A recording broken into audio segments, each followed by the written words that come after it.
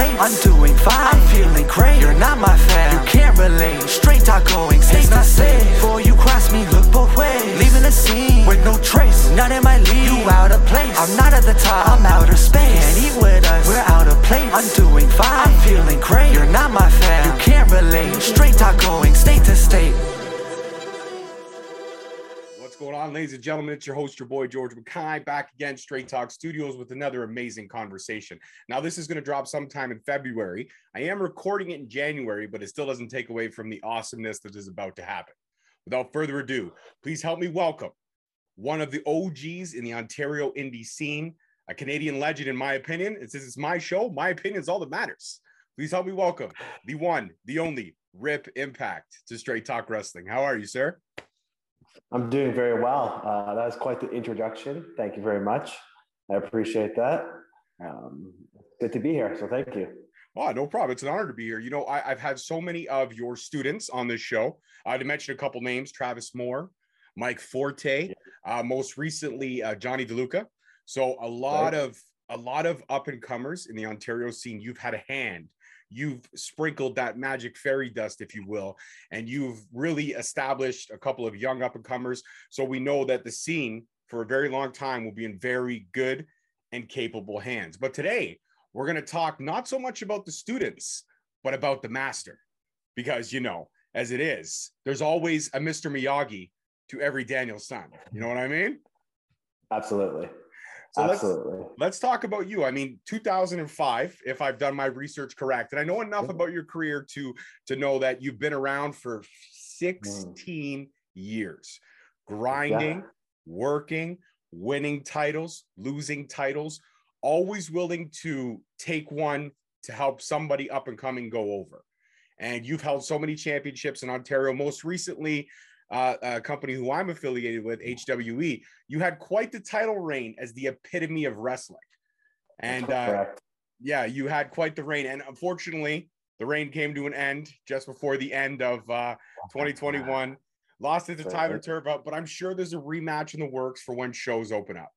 But I certainly hope so. Well, I hope so too. I mean, it was a great storyline, but I got to talk about that because you're one of the sweetest, kindest, most easygoing people in the ring. But man, when you have to play a heel, you could turn it up. So I guess my first question in this is, playing a heel, playing a face, what do you enjoy more, knowing that once the cameras are off or once you're not performing, you're very just chill? You're one of the most chill guys that I've ever seen in this business. That's a great question. I look at it from different dynamics now, because I mean, people have said, and I don't want to compare myself to like the great of all time, like a Ricky Steamboat or a Rey Mysterio, but those are two guys that have predominantly been babyface their entire careers. I mean, you don't look at them ever having a real heel run. I'm very similar to that sense as far as Ontario indie wrestling comes. I've been typically a babyface for the better part of actually since 2004. So 17 years or something like that now. I'm losing track, but I've been a babyface almost the whole time. There's been opportunities and times during that outside of Ontario where I've been a heel. If it's been across northern or western Canada doing tours, I've had the chance to be a heel there. Or doing some work in the States, I've had some chance to be a heel there, which is always fun. But most recently, has been like my real prominent heel run, starting at HWE, expanding to a couple other promotions now, like PPO in Burlington, and possibly more in the future. I'm having a lot of fun with it. It's definitely different for me, but if I have to choose one or the other, I mean, I try to be a pretty chill, good guy outside of the ring, and I like doing that inside the ring as well. So I like being that baby face, but I'm definitely having a lot of fun being on the other side of it and doing some heel work lately.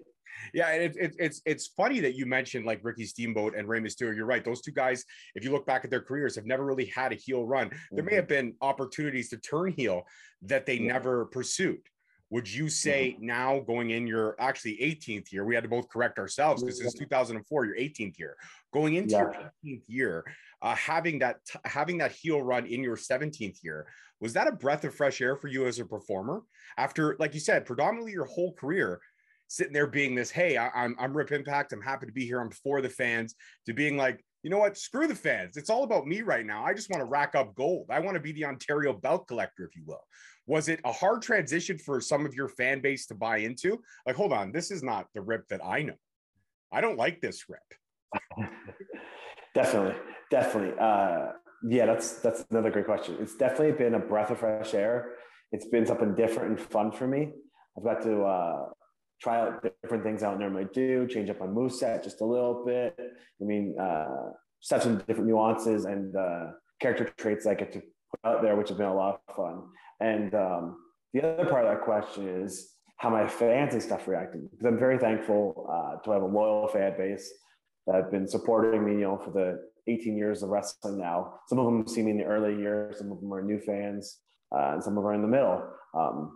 And there have been a couple times in Ontario wrestling, as I mentioned, not just outside Ontario, other provinces or other states, where they have tried to do a heel run with me, but never really took off and got the steam behind it for multiple reasons. I remember a company in Niagara Falls called Busted Knuckle Pro Wrestling, probably in 2010 or 11, sometime probably 7, 8, 9, 10 years ago, tried to turn me heel.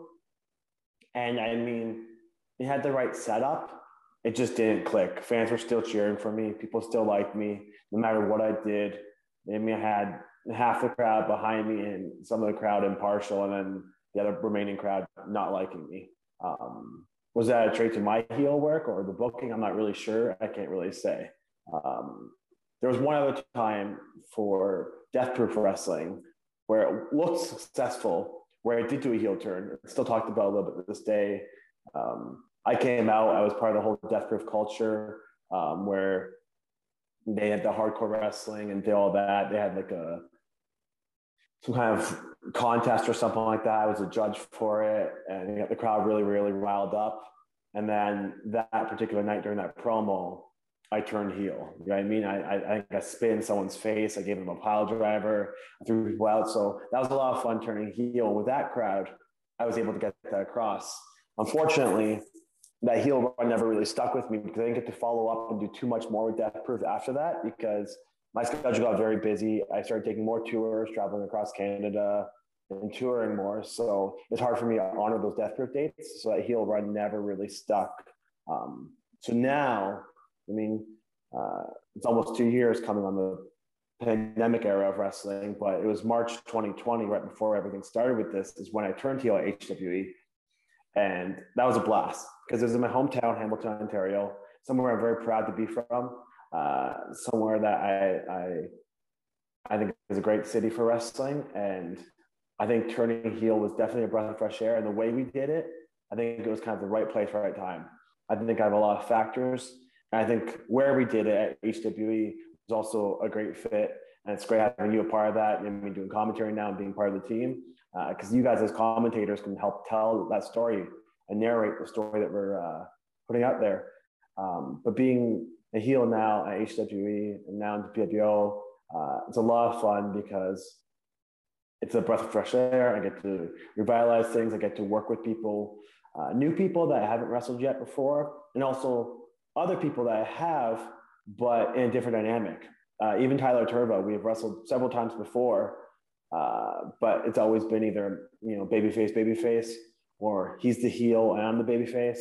So it was a lot of fun where I was the heel and he was the babyface, which led to a whole different dynamic for a match. And now with HWE, with a new platform, it's a fairly new audience to a lot of it. And some of the favorites have got to see my heel turn and progression, and they can get behind me being heel now if they love to hate me or hate to love me. They get it because now the difference is I have motives. I have reasons behind my heel turn as opposed to just me turning heel for no reason. And we tried to come up with reasons before, but now I really have reasons. And a lot of it comes to running the school, having my students, seeing a lot of them get the spotlight that I rightly feel like I deserve, if you will, and kind of going with that. That answers the question. It absolutely does. And you mentioned some of the students that you've turned out and helped mold. I mean, I look at a guy like Johnny DeLuca, who's been around the scene for a very long time, but is coming up so strong. And I was able to not only have the honor of calling your run or the last half of your run, but to also call his run as the TV champion. And we talked a lot about, you know, him developing and where the developmental came from. And also too, the one thing I admire about Johnny DeLuca is he's a big boy like me, but man, he fly around that ring. So somebody like yourself who has passed on knowledge, when you see a student like that and you see the inside agility, because a lot of times people look at body types and they be misconception, oh, this guy's just going to get handled in the ring. This guy's not going to have the stamina in the ring. This guy's not going to have the agility to pull this stuff off. But then as you're working with a student and you start to see these developments, how do you as a coach, I mean, this is great because I've never really had a coach and a performer on the show at the same time. So how do you as a coach look at a guy like Johnny DeLuca and say, okay, I see what's inside. Now I've just got to find a way to get it out. Absolutely. It's a great question. I mean, number one answer is we lean into it. We lean into that as much as possible. I mean, Paul Heyman said it was you separate someone's strengths, you highlight people's strengths, you hide their weaknesses. I mean, I believe that, or you want to showcase their strengths and hide their weaknesses, but I still think you should be working on their weaknesses so those weaknesses can become strengths as well. Johnny, in my opinion, among a few of my other students, they're the full package. They have it all. And like you said, students, talents, wrestlers, they all come in all different shapes and sizes. There's not one cookie cutter size or build for a wrestler right now. I think people surprise people. I mean, there's small guys like Travis Moore who have so much heart, and for a kid his size, he's a strong kid. He's a very strong kid for a kid's size. And then there's people like Johnny DeLuca, who's a bigger guy, or even Wonder or Wade Allen. He's a much bigger guy, but Wade's very agile for his size as well. But Johnny specifically, he's got the whole package. He came into me at like a very young age, which is awesome. I love starting with guys when they're, 16, 17, whatever he was. It was very young. He came in with a little bit of a jiu-jitsu background, and he just took to wrestling. Like he was one of those like prodigies where he just like picked it up. Was always there training 2-3 days a week with me, constantly training. And he still tries to get down there wherever he can. And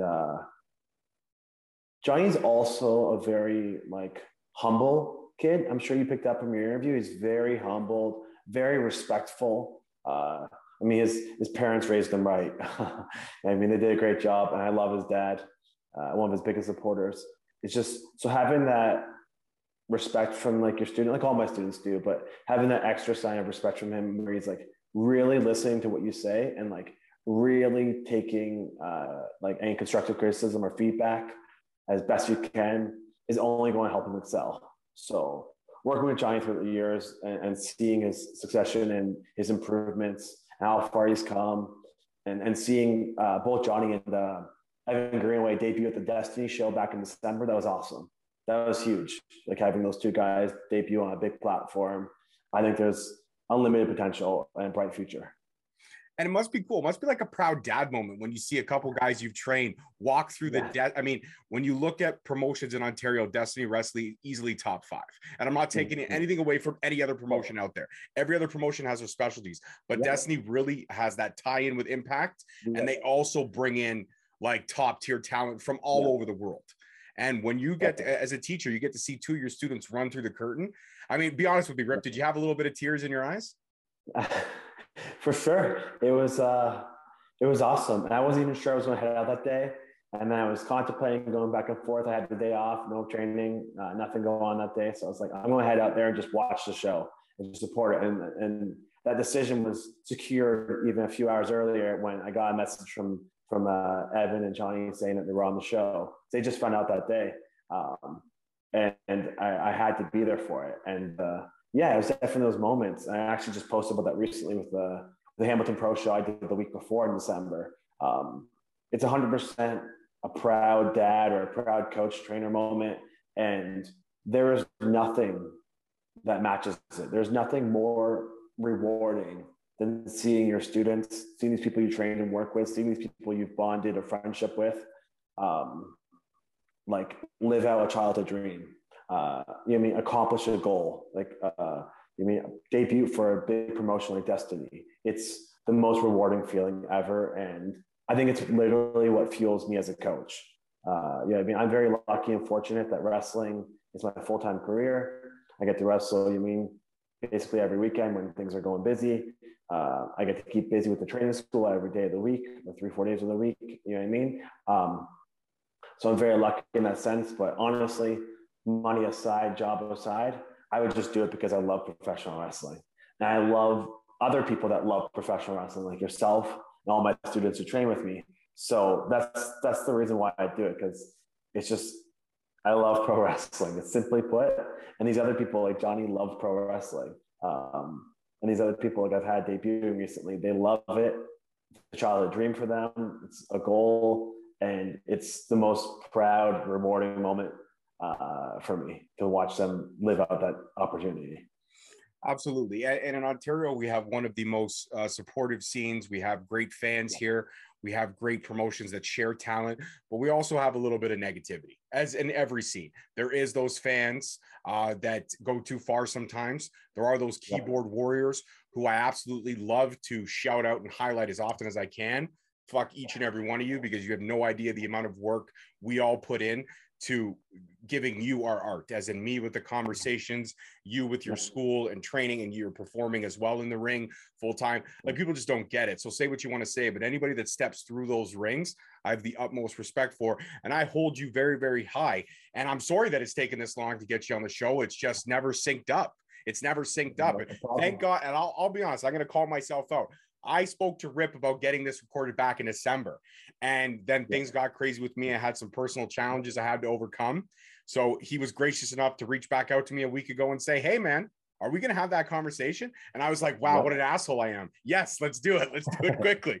But I'm honored that you decided that you stuck with it, and you came back, and we're doing it now, which is great. And having conversations, being able to pick your brain, this is an honor for me and a geek out moment. This isn't just, me sitting down with my friend Rip. This is me sitting down with the epitome of wrestling in Ontario. This is the king, the Creo. Listen, you're like the Undertaker of the Ontario scene, okay? If you want to go over, you got to go toe-to-toe with Rip Impact. If you don't, then there's no point. Then you might as well hang up your boots. But I do have one person that I think, when it comes to certain appearanceal features, I think he has you. And that's Mike Forte. And when it comes down to hair, Mike Forte has you on the hair, Rip.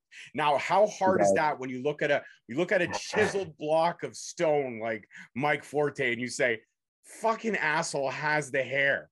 He has the hair. I mean, he's got his own shampoo line now, right? You mean they have their own shampoo line between him and Tyler Arrow. And Forte, though, has those luscious locks. He's got some beautiful hair. It's I love it. And it's funny because Mike's got such an interesting story.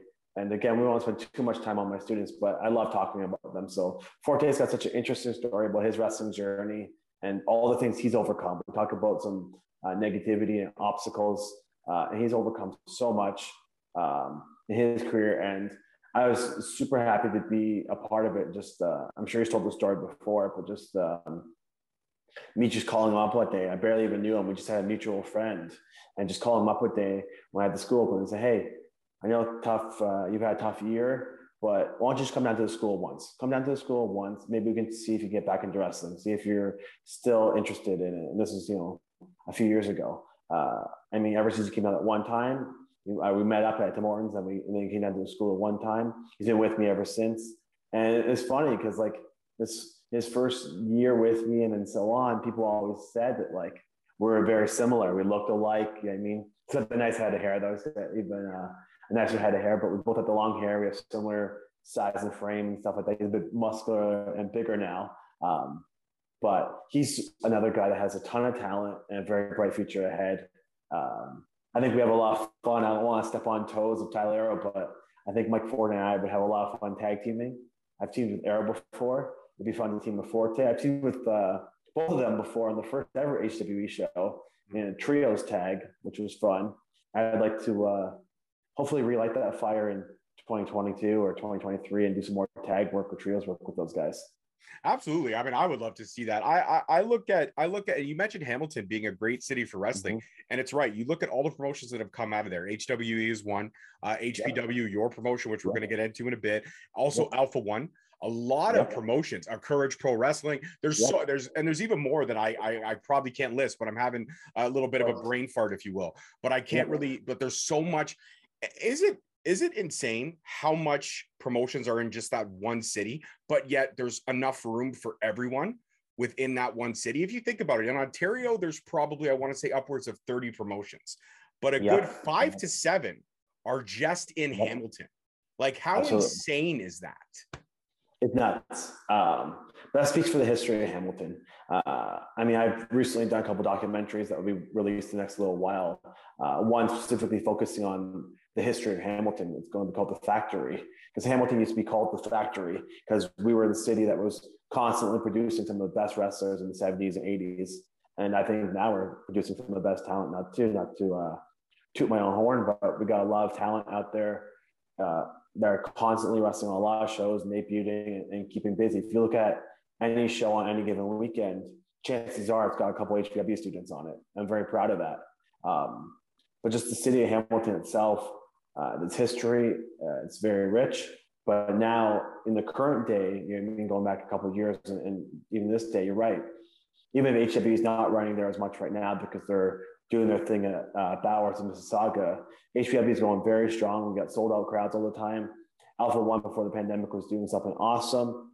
They have a great mix of their core talent and American talent, which is, I think, a huge part of why all these promotions can be successful, because we're all offering something a little bit different. Mm-hmm. Alpha One had that American talent, and in the mix of their roster, HPW has strictly all students trained by me at the school. It's just a core roster of all the HPW guys that train with me. It's the HPW shows. And it's just to showcase and focus on them. Courage Pro has a mix of Ontario talent and a lot of my guys. And just everything's a little bit different than what we're doing in this area. So I think everyone has a chance to excel in their own way and present something a little bit different. And just speaking on HPW before we get too much into it, I'm very lucky with HPW because we have a very loyal, like I said, hardcore fan base that allowed us to sell out all our shows. But the great thing about our crowd is it's just a little bit different than every other crowd or audience out there, because we have a lot of friends, family, co-workers of the students and stuff. So a lot of these people are seeing wrestling for the first time, which is a cool dynamic. And some of them aren't even seeing it. They kind of just follow HPW. It's like I don't know, 75% of it is like the HPW audience. And then 25% is like that spring mixing of like the hardcore loyals from Hamilton or Ontario indie wrestling that you'd see, like Chops, you know what I mean? The Hensher family, and like a bunch of those others that are just like those diehard fans that go every show. But we have a lot of our own audience as well, which is really special. It is special. And just to cycle back real quick, because we talked a lot about, we were talking briefly about keyboard warriors and the negativity that comes with it. Most recently, I want to touch on the Travis Moore situation that happened a few months back, and actually happened right around the same time I had him on the show. And we talked a lot about that and the trash talk that was coming from one individual. And I'm not even going to give the spotlight to that individual. I won't mention any names. But the fact is that the whole scene, and yourself included, everyone came to Travis's, not defense, but came to Travis's aid in saying, listen, whatever nonsense you want to spew, save it, because we're here in this community. We're not going to have that. So when you see that, when you see one of your students being torn down by a quote unquote keyboard warrior or a bully in this world that we have today, because social media is great for reaching out to different places, making different connections, but it's also great for giving everyone the power to do whatever they really want and not really have any kind of, other than doing like really illegal shit, you're not going to get in trouble for, you can get banned for a week or get put in Facebook jail, that kind of stuff, but there's never really any consequences. Thank you. But when you see something like that and you see fellow students, fans in the scene, people like myself getting involved and saying, listen, this is not, whatever you're saying is not cool, you're a complete moron. Does that reignite the fact that this scene has such a great base around it, from performers to promotions to fans? Yeah, definitely. It definitely reignites and really cements that this scene, I'd say for the majority of it, has a very supportive atmosphere. HPW specifically is a positive, encouraging, all-inclusive, open to anyone environment. It's been like that since we started 5.5 years ago, school and going. It's crazy saying it's 5.5 years now. But it's been like that since the get-go. I mean, we're open to having anyone in there as long as it's a positive atmosphere. We try to always stay drama-free. As you mentioned, though, unfortunately, sometimes people get tied to things because people just like to speak up online because they have that opportunity outlet and they feel they should, they feel like they want to. I think my guys handle it well. I think staying clear from most of that drama is always important. And I think, like you said, it just speaks volumes on, I guess, the respect that maybe I have in school and my students have, and just the scene has in general, that there's so many people that have each other's back, that are supportive, that are encouraging, that will always send a message or say, hey, don't worry about that. And just have someone like Travis more back, have his back. Absolutely. And, you know, you're right. It's crazy. 5.5 years. And I know it's a showcase. I know it's mostly showcasing the students and stuff like that. So I have to ask. I have to ask from a coach perspective. You got a guy like Johnny DeLuca walk in. You run him through a couple of the exercises. He signs up. Yeah. We go working. We get through all the A's and B's. You know, he crosses every box. He checks every mark. And all of a sudden, boom. Okay, Johnny, guess what? Today is character day. Mike Forte, today is character day. Travis Moore, today is character day. We are going to design who you are going to present yourself out there as a ring. When you look at Johnny DeLuca, where did vitamin D come from? When you look at Travis Moore, where did the day tripper come from? And I know that you give your students a lot of creative freedom, and that's awesome. But when your students come to you with an idea, like have you ever had a student come to you and say, Rip, listen, man, I want to be like a barbarian clown. And you sit there and you go, you know, maybe we'll start slow and then we'll build. Yeah. How do you kind of talk a student down that has so much creative energy coming through in one shot? That's a great question. You've got a lot of good questions. So with the academy and with myself in general, I think it's pretty known I'm a wrestling first, character second type of person. That's not taking away how important character, charisma, and those natural abilities are. That's extremely important, I'd say. You have to battle, if not more. I just work with my strengths. I'm a pro wrestler at heart. I love the art of pro wrestling and the technique and the movements and everything goes into it of all styles. If it's the North American style, the Japanese, British, Lucha Libre, Mexican style. I've been very fortunate to work with a lot of people from different places and learn all those styles so I can coach them and teach them all that on top of the drills and exercises we do to get our guys ready. As far as characters and working on that, we definitely obviously never neglect that. I think going forward, we're probably even going to put more focus on it because we haven't put as much focus as we probably should. So we're going to put more focus on that going forward. I have someone that I'm working with that's going to help the guys with a little bit of improv skills, promos, and a few other things going into 2022 now and going forward. I'm available for that too. Example, definitely. I could talk on the mic like nobody, and I've spit some pretty good promos. Listen, I almost beat Jeremy Prophet in a promo contest, but then he schooled me. But I almost beat him. I was this close. Good. We'll definitely talk about that. But you're right. I give my guys a lot of creative freedom. I think it's important for them to have that creative freedom to think of their ideas themselves, and then I can help them tweak that. If it's thinking of just a wrestling name, if it's the idea of what they're going to wear for the wrestling gear or outfit, if it's a nickname or character they want to lead into. The whole thing with Johnny, which I think you touched about a little bit with the mini host, the whole vitamin D thing came from Raunchy Nuts. AC Toka, Raunchy, I mean, they've all been in the same circle together. AC and Raunchy actually met through training at HBW. They met through there, but Johnny had actually done jiu-jitsu training with Raunchy around his circle in his schools a little bit, so they knew each other a little bit through that. So there's a natural friendship, and that's another thing we can talk about. It's just the natural relationships and friendships that I got to see develop over all the years at the school, and we'll go into that a bit later. It's just incredible, though. But the whole vitamin D thing from Johnny came right from Raunchy Nuts, and I think it works because he's Johnny D, or he's Johnny DeLuca, right? So the whole vitamin D thing came from that, and the possible innuendos and things that could be applied from Raunchy Nuts and where they went with that. Yeah, for sure. Travis Moore he's actually in a state right now. He's really kind of rediscovering himself. He's figuring out who he wants to be and kind of really finding his identity. He's tried out a couple of things. Travis Moore has a fun story. When he first started, he got the name Travis just from a misunderstanding. If I can recall correctly, it was Wade Allen, who after training one day had just met him, and as he was leaving, he was wishing him safe travels, and for whatever reason, I think Wade heard "Safe Travis," so that ended up becoming Travis Moore's gimmick. He gave the name Travis, and he chose Travis Moore. And I love the name Moore because I mean, there's wrestling favorites like guys that he liked, like Shannon Moore. But there's also guys that I think it's a throwback that a lot of people don't realize to my original trainer, who's the executioner Ernie Moore.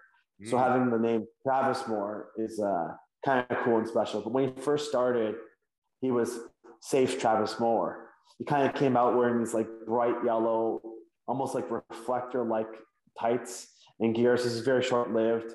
He did a couple of things sometimes where it was kind of like that short run that Crash Holly had, where he might go to the top rope and then climb down to the middle rope and then climb down to the bottom rope and not take any risk. He's very safe. And that's where Safe Travis Moore came. And then he developed into Unsafe Travis Moore. And then he developed into the Day Tripper. And right now he's really trying to find his identity. So all I can say is keep your eyes on Travis Moore. I think he's another one with bright future. And I think he's going to be really finding who he is this year. And I think a lot of people are going to really get behind him.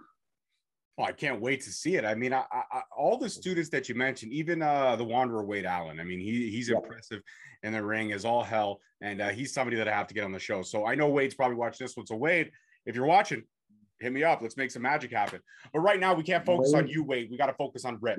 Okay. We got to focus on the epitome. I'm sorry. Please don't get mad at me, Rip. I apologize.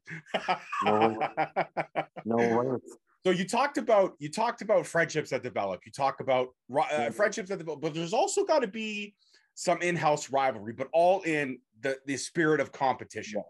So absolutely. Out of all your students who train together or work at the shows together, who's got that real competitive fire? Like Travis Moore looks at, Andrew Love and says, yeah, I think today I want to go to town on you for a little bit, but I want to tangle with you for a little bit. Or Forte looks across the ring and says, Wade, let's dance. Who's got that real great bond, but also has that healthy competitive spirit that's the person they always want to work with or always want to fight with? Build that rivalry, if you will. Yeah, that's a good one. I've been very lucky just to see these people who, if I never have to step and pull myself back. Now, if I never started, Hamilton Pro Wrestling, like the HW Academy and everything like that, if I never started that, I have to think that like a lot of these people never would have met each other. A lot of these like real life friendships outside of the training academy or shows that have become real friends. We even have like people that have become a relationship and stuff like that. Outside of the school, maybe they never would have met each other. So it's pretty cool to kind of think about that. And it's really neat to see that, and the bond between like AC and Ranchi, who met in school, and now they're business partners and they're best friends. And having Johnny DeLuca in that group, and having Forte and Arrow and the relationship there is really awesome and really special to see. And that's another thing that's very rewarding and very cool outside of just seeing people wrestle and accomplish a goal or live out or do something fun they love to do like I do. There's a bigger impact there, no pun intended, that like these people have these relationships now that they can go for sushi, that they can go and play games or go out and hang out in the movies or hang out outside the ring. And that's just awesome. I love it. But as far as that friendly, competitive mindset, that's a good one. I have to think about that. I think the Travis Moore, he's got that kind of he's a smaller guy, so he's got kind of that, I don't want to say smaller guy syndrome, but he's always one who's stubborn to prove himself in a good way. He's always competitive. He's scrappy. He always wants to do what the other guys are doing. So he's definitely competitive in a sense. I mean, it comes to what we're doing, right? If if we have if we have a day of training or a week of training where we're focusing on high flying, I mean, Tyler Arrow is always competitive with what he's doing. I have another student named Robbie Cosmos who's going to be breaking out. He's also, I mean, one of the best flyers around, and those guys can have a friendly rivalry of one-upmanship. You know what I mean? Someone might do you mean a moonsault, and someone does a 450, and someone does a shooting star. So they're always kind of one up each other. And then we have some guys that are just like naturally strong. I mean, Forte and Wade and Evans, and the other guys are just strong guys. So we're always kind of in a friendly way competing with one another, because I think that is good. I think it's good for morale. I think it's good for the environment. I think it makes everyone better when you can kind of, at the end of the day, compete with yourself, which is the most important thing, and just get better day by day. But still have those friendly rivalries where you want to be a little bit better than the other guy. I mean, you want to do the best you can. You know what I mean? While always, of course, supporting and encouraging and being happy for our guys. I mean, not many of our guys are the jealous type. They're always, someone gets the opportunity, they're right there supporting the other guy, which is, at the end of the day, I couldn't ask for anything more than that. Absolutely. Absolutely. And I think that's exactly what you want as a coach. You want to see everybody flourish safely and happily. And you want everybody to have that balance where they can go out and they can have those friendships. And at the end of the day, it's all about chasing that dream, chasing that brass ring. Right. So, I mean, going on 18 years. I mean, so much has been accomplished. You've got a successful school. You've got a successful promotion.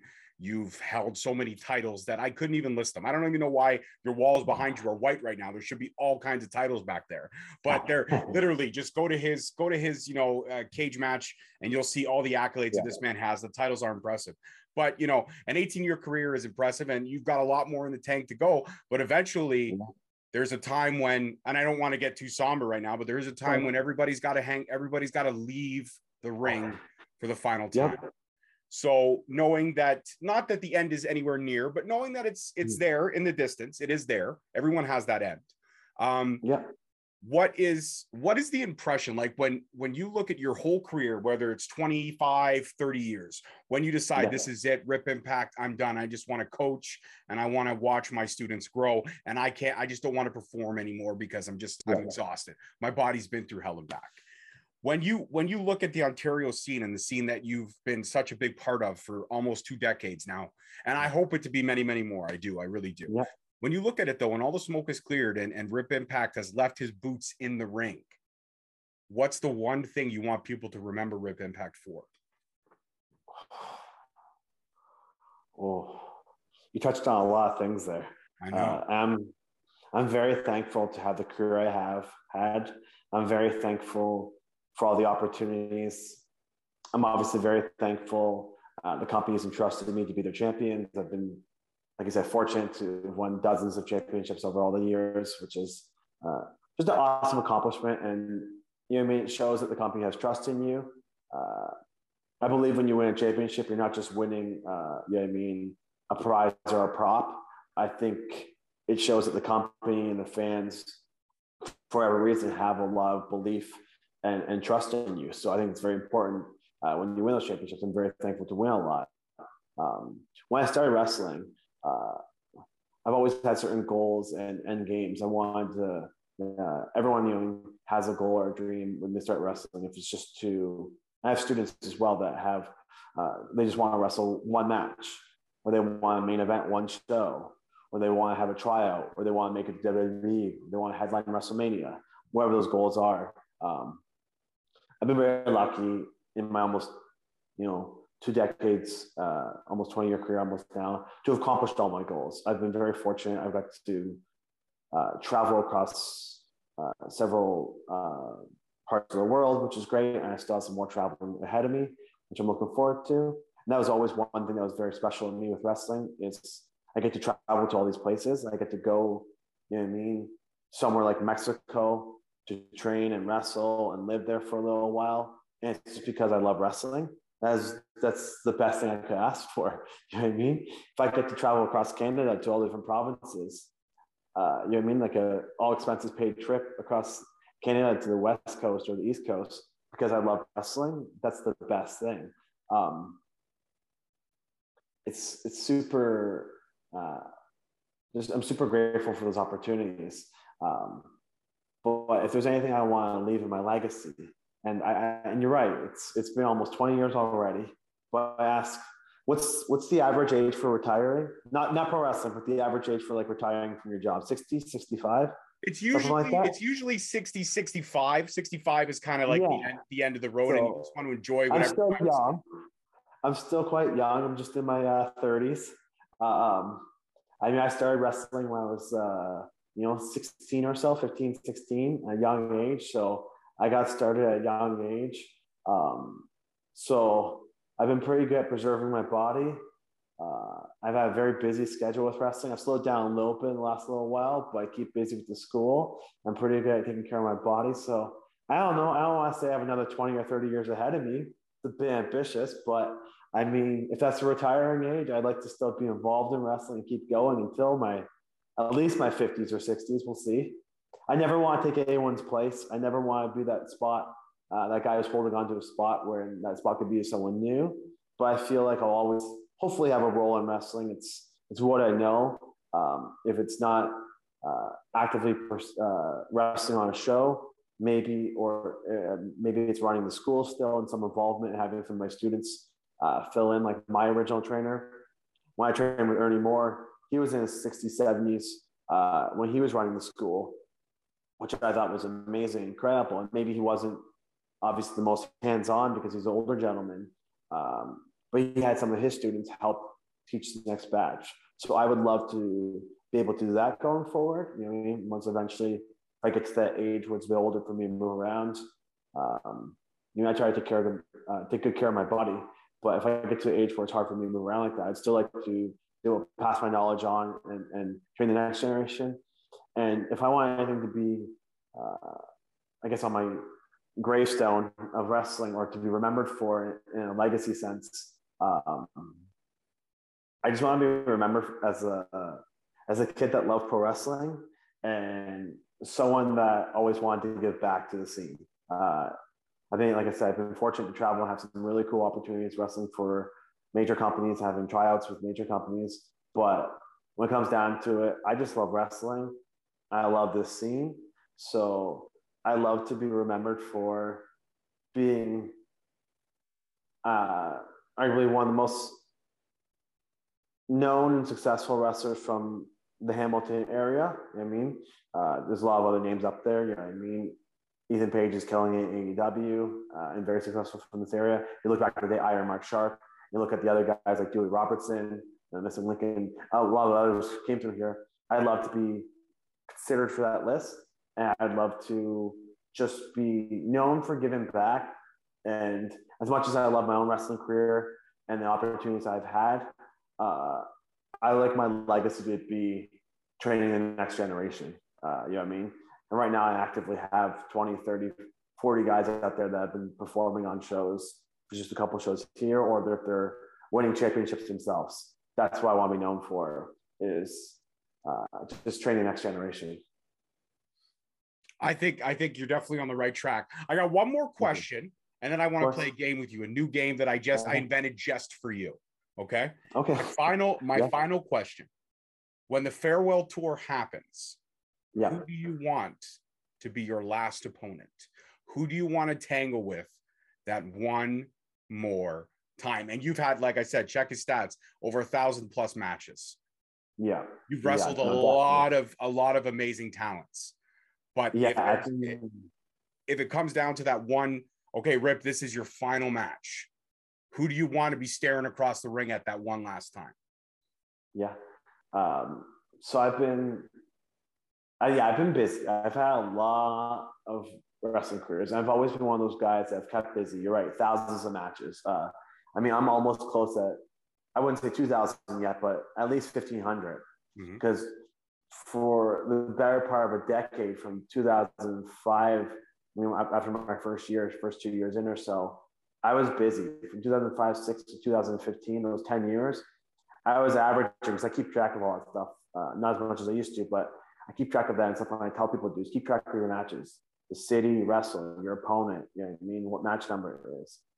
And I know I'm at least 1,500 matches because for those 10 years or so, I was averaging anywhere between 100 to 150 matches a year in a full-time schedule. So I was doing a lot of touring and traveling. I've been very lucky to wrestle a lot of like top superstars. I hate listing them off, but I've been lucky. You can check a cage match with some of the wrestling names I wrestled. I mean, a lot of guys are on TV these days. A lot of guys that are in those top promotions. A lot of people's favorite wrestlers have wrestled me. I've had the chance to wrestle them. And the same token, I've also been lucky to wrestle a lot of people in their first match or their first 5 matches. It's kind of like a test, like you said, if you will, or just like people know I'll be like a utility wrestler in the sense that I can bring out a good match out of most people. So a lot of these newer guys get the opportunity to wrestle with me in different promotions because I can help teach them something if it's their first match or their 5th or 10th match, which is very cool. But when it comes down to it, I've been lucky. I got to wrestle everyone that I've really wanted to wrestle. I mean, there's a couple top superstar names that have escaped me, but for the most part, I've wrestled all my favorites. I've wrestled most of my role models and talents I look up to. Even just this past summer, I got the chance to wrestle someone who I consider my white whale or my white buffalo in El Tornado, another Ontario wrestling legend, and someone that has just escaped me. I've wrestled, you know what I mean, all the other veterans of the scene, all the hot young up and comers for the scene, but one person that it just never worked with, that never happened, was El Tornado. It never happened until August of the summer. We finally had that match. So obviously I'd like to wrestle him again. But if it comes down to who my last match would be, I'd love to wrestle one of my best friends who I started with, but he no longer wrestles. And I don't think he'd be coming back. I had his last match, which was special. But I don't think he'll be around. But someone who I think might be around still when I'm finishing up, and I want to have that last match, are 2 of my best friends. I mean, if I have to choose one, that's kind of hard. So I'm going to say it's going to be a triple threat. It's going to be myself, Scotty O'Shea, and Alessandro Del Bruno. We come from the same talk. We came up together a lot. You know what I mean? I was part of their earlier, younger years when they first started, and working with those guys, we have a natural chemistry. You know what I mean? So, I mean, hopefully Scotty can get back in the game and wrestling down the road. We'll see what happens. But both those guys I hold really close to my heart.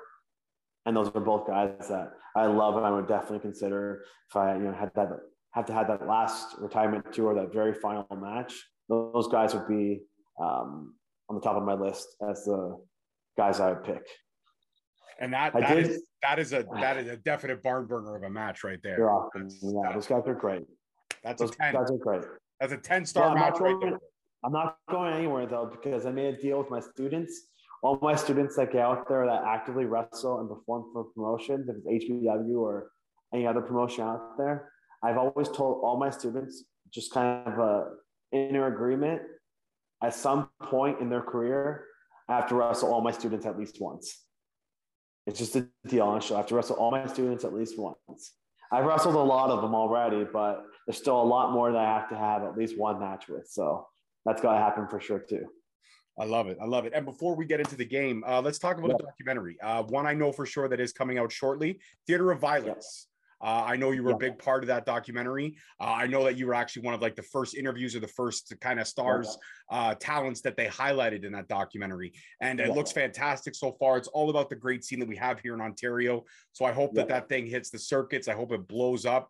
The only drawback to that is that Adam Hayes is in it. No, I'm joking. I love Adam. Adam's a good friend of mine. Adam's a good friend of mine. Yeah, let's not say he's awesome, Rip. I mean, he's all right. He's all right. All right. But Theater of Violence, let's talk about that, and let's talk about what you know about it so far and what kind of maybe tidbits you could give us here. Yeah. So Theater of Violence is another documentary I've been working on. I've been working on 2 lately. One's called The Factory, which I mentioned earlier a little bit, and that's focused specifically on Hamilton wrestling and the rich history of Hamilton wrestling and people that have come up through Hamilton and focuses a lot on my school and the next generation. And the Factory documentary is, I'm basically one of the main focal points of that documentary. We also have like local legends like Ricky Johnson there being interviewed.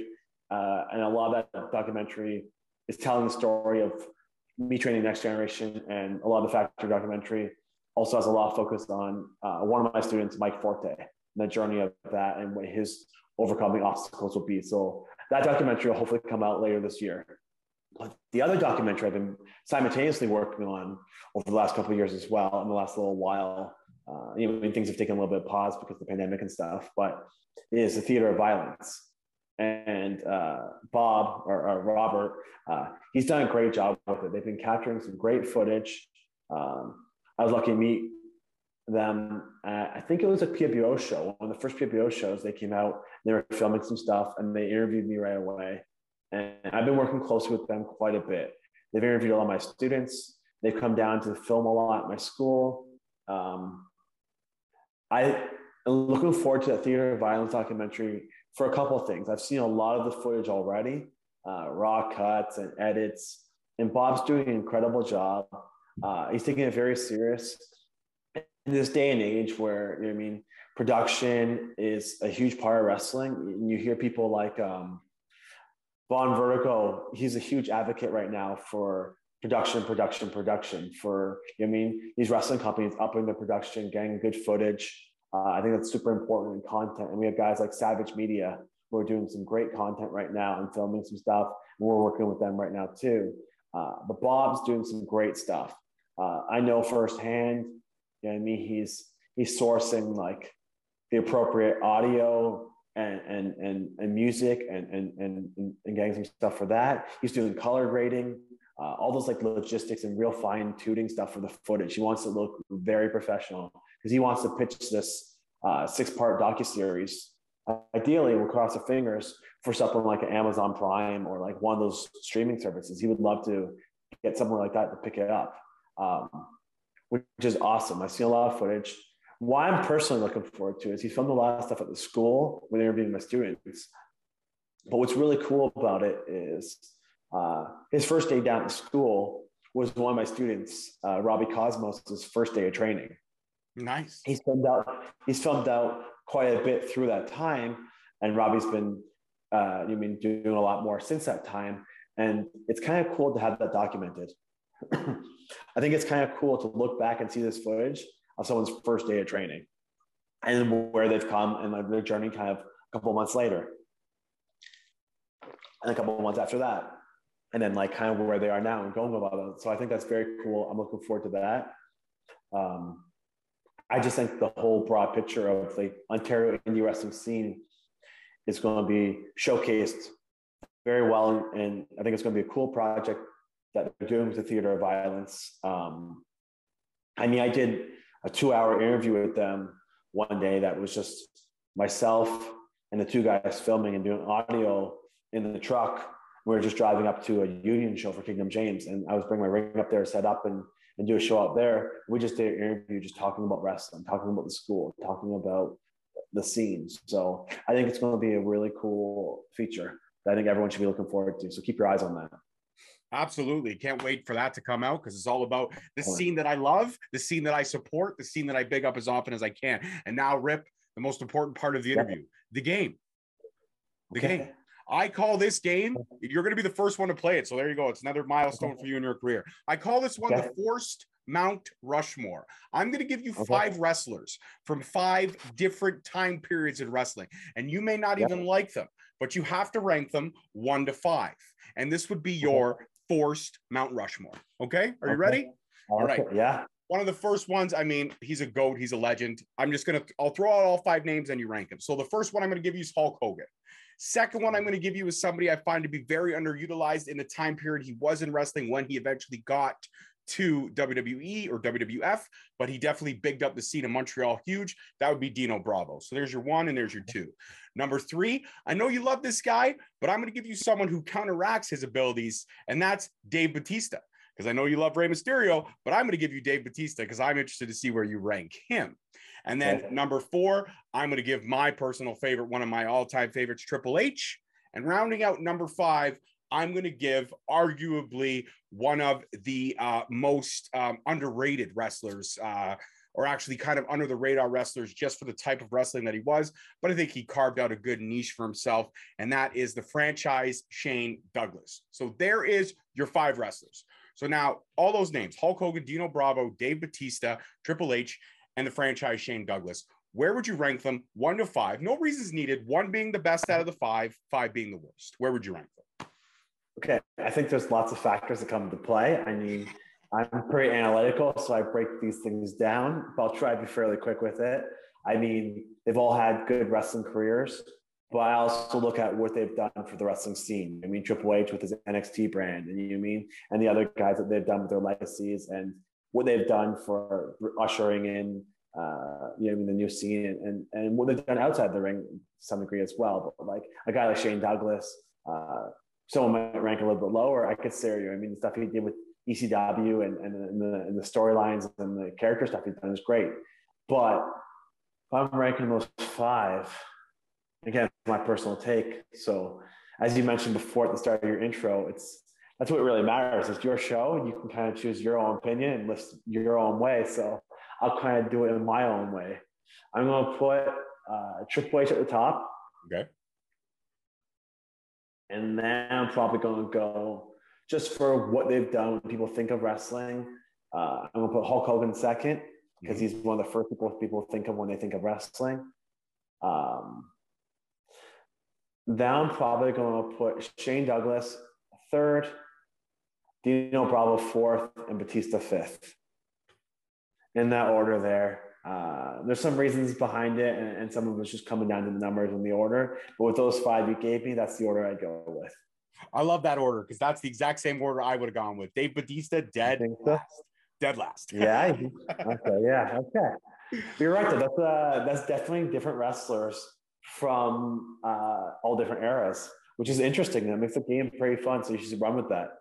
I'm going to. I think I'm going to make it a standard. There you go. I got the seal of approval from the epitome of wrestling. How can you not have a better way to end this conversation? Rip, this was an honor. You and I could easily go another hour, but I got to get dinner because I'm hungry, and I got to feed the physique. I got to feed the beast. Okay, I got to feed it. Before you go though, shout out your socials for everything that you everywhere you are, so they can follow you and the HPW school as well. Of course. You can find me across the board on Instagram, Twitter, Facebook as @RipImpact. Very easy. Just @RipImpact across all those. I'm fairly active on Instagram and Twitter a little bit, and Facebook a bit. So you can find me there, no problem. And for the school, you can find Hamilton Pro Wrestling @Hamilton Pro Wrestling on both Instagram and Facebook, and @Ham Pro Wrestling on Twitter. So Please feel free to support and check those out. Thanks for having me, George. It's been a blast. I'll have to do another 5 questions with the mini host eventually as well. So we'll kind of go from there. Okay. Absolutely. 150%. All right, guys, that's it for this one. Don't forget to subscribe, like, comment, all that good stuff. And you can follow me across all the socials. Link trees always in the bio of each and every video. Peace, love, and wrestling. See you guys next time. Peace. Thank you so much for listening. Don't forget to tune in next week for another great episode on all available podcast platforms and hosted on Podbean. Also, check us out on YouTube at Straight Talk Wrestling, on Instagram at Straight Talk Wrestling, on Facebook at Straight Talk Wrestling, and on Twitter at _Straight Talk. And if you feel the need to buy some sweet merch, check us out on ProWrestlingTees.com. Leaving the scene with no trace, not in my league. You out of place. I'm not at the top, I'm outer space. Can't eat with us, we're out of place. I'm doing fine, I'm feeling great. You're not my fan, you can't relate. Straight talk going, stay to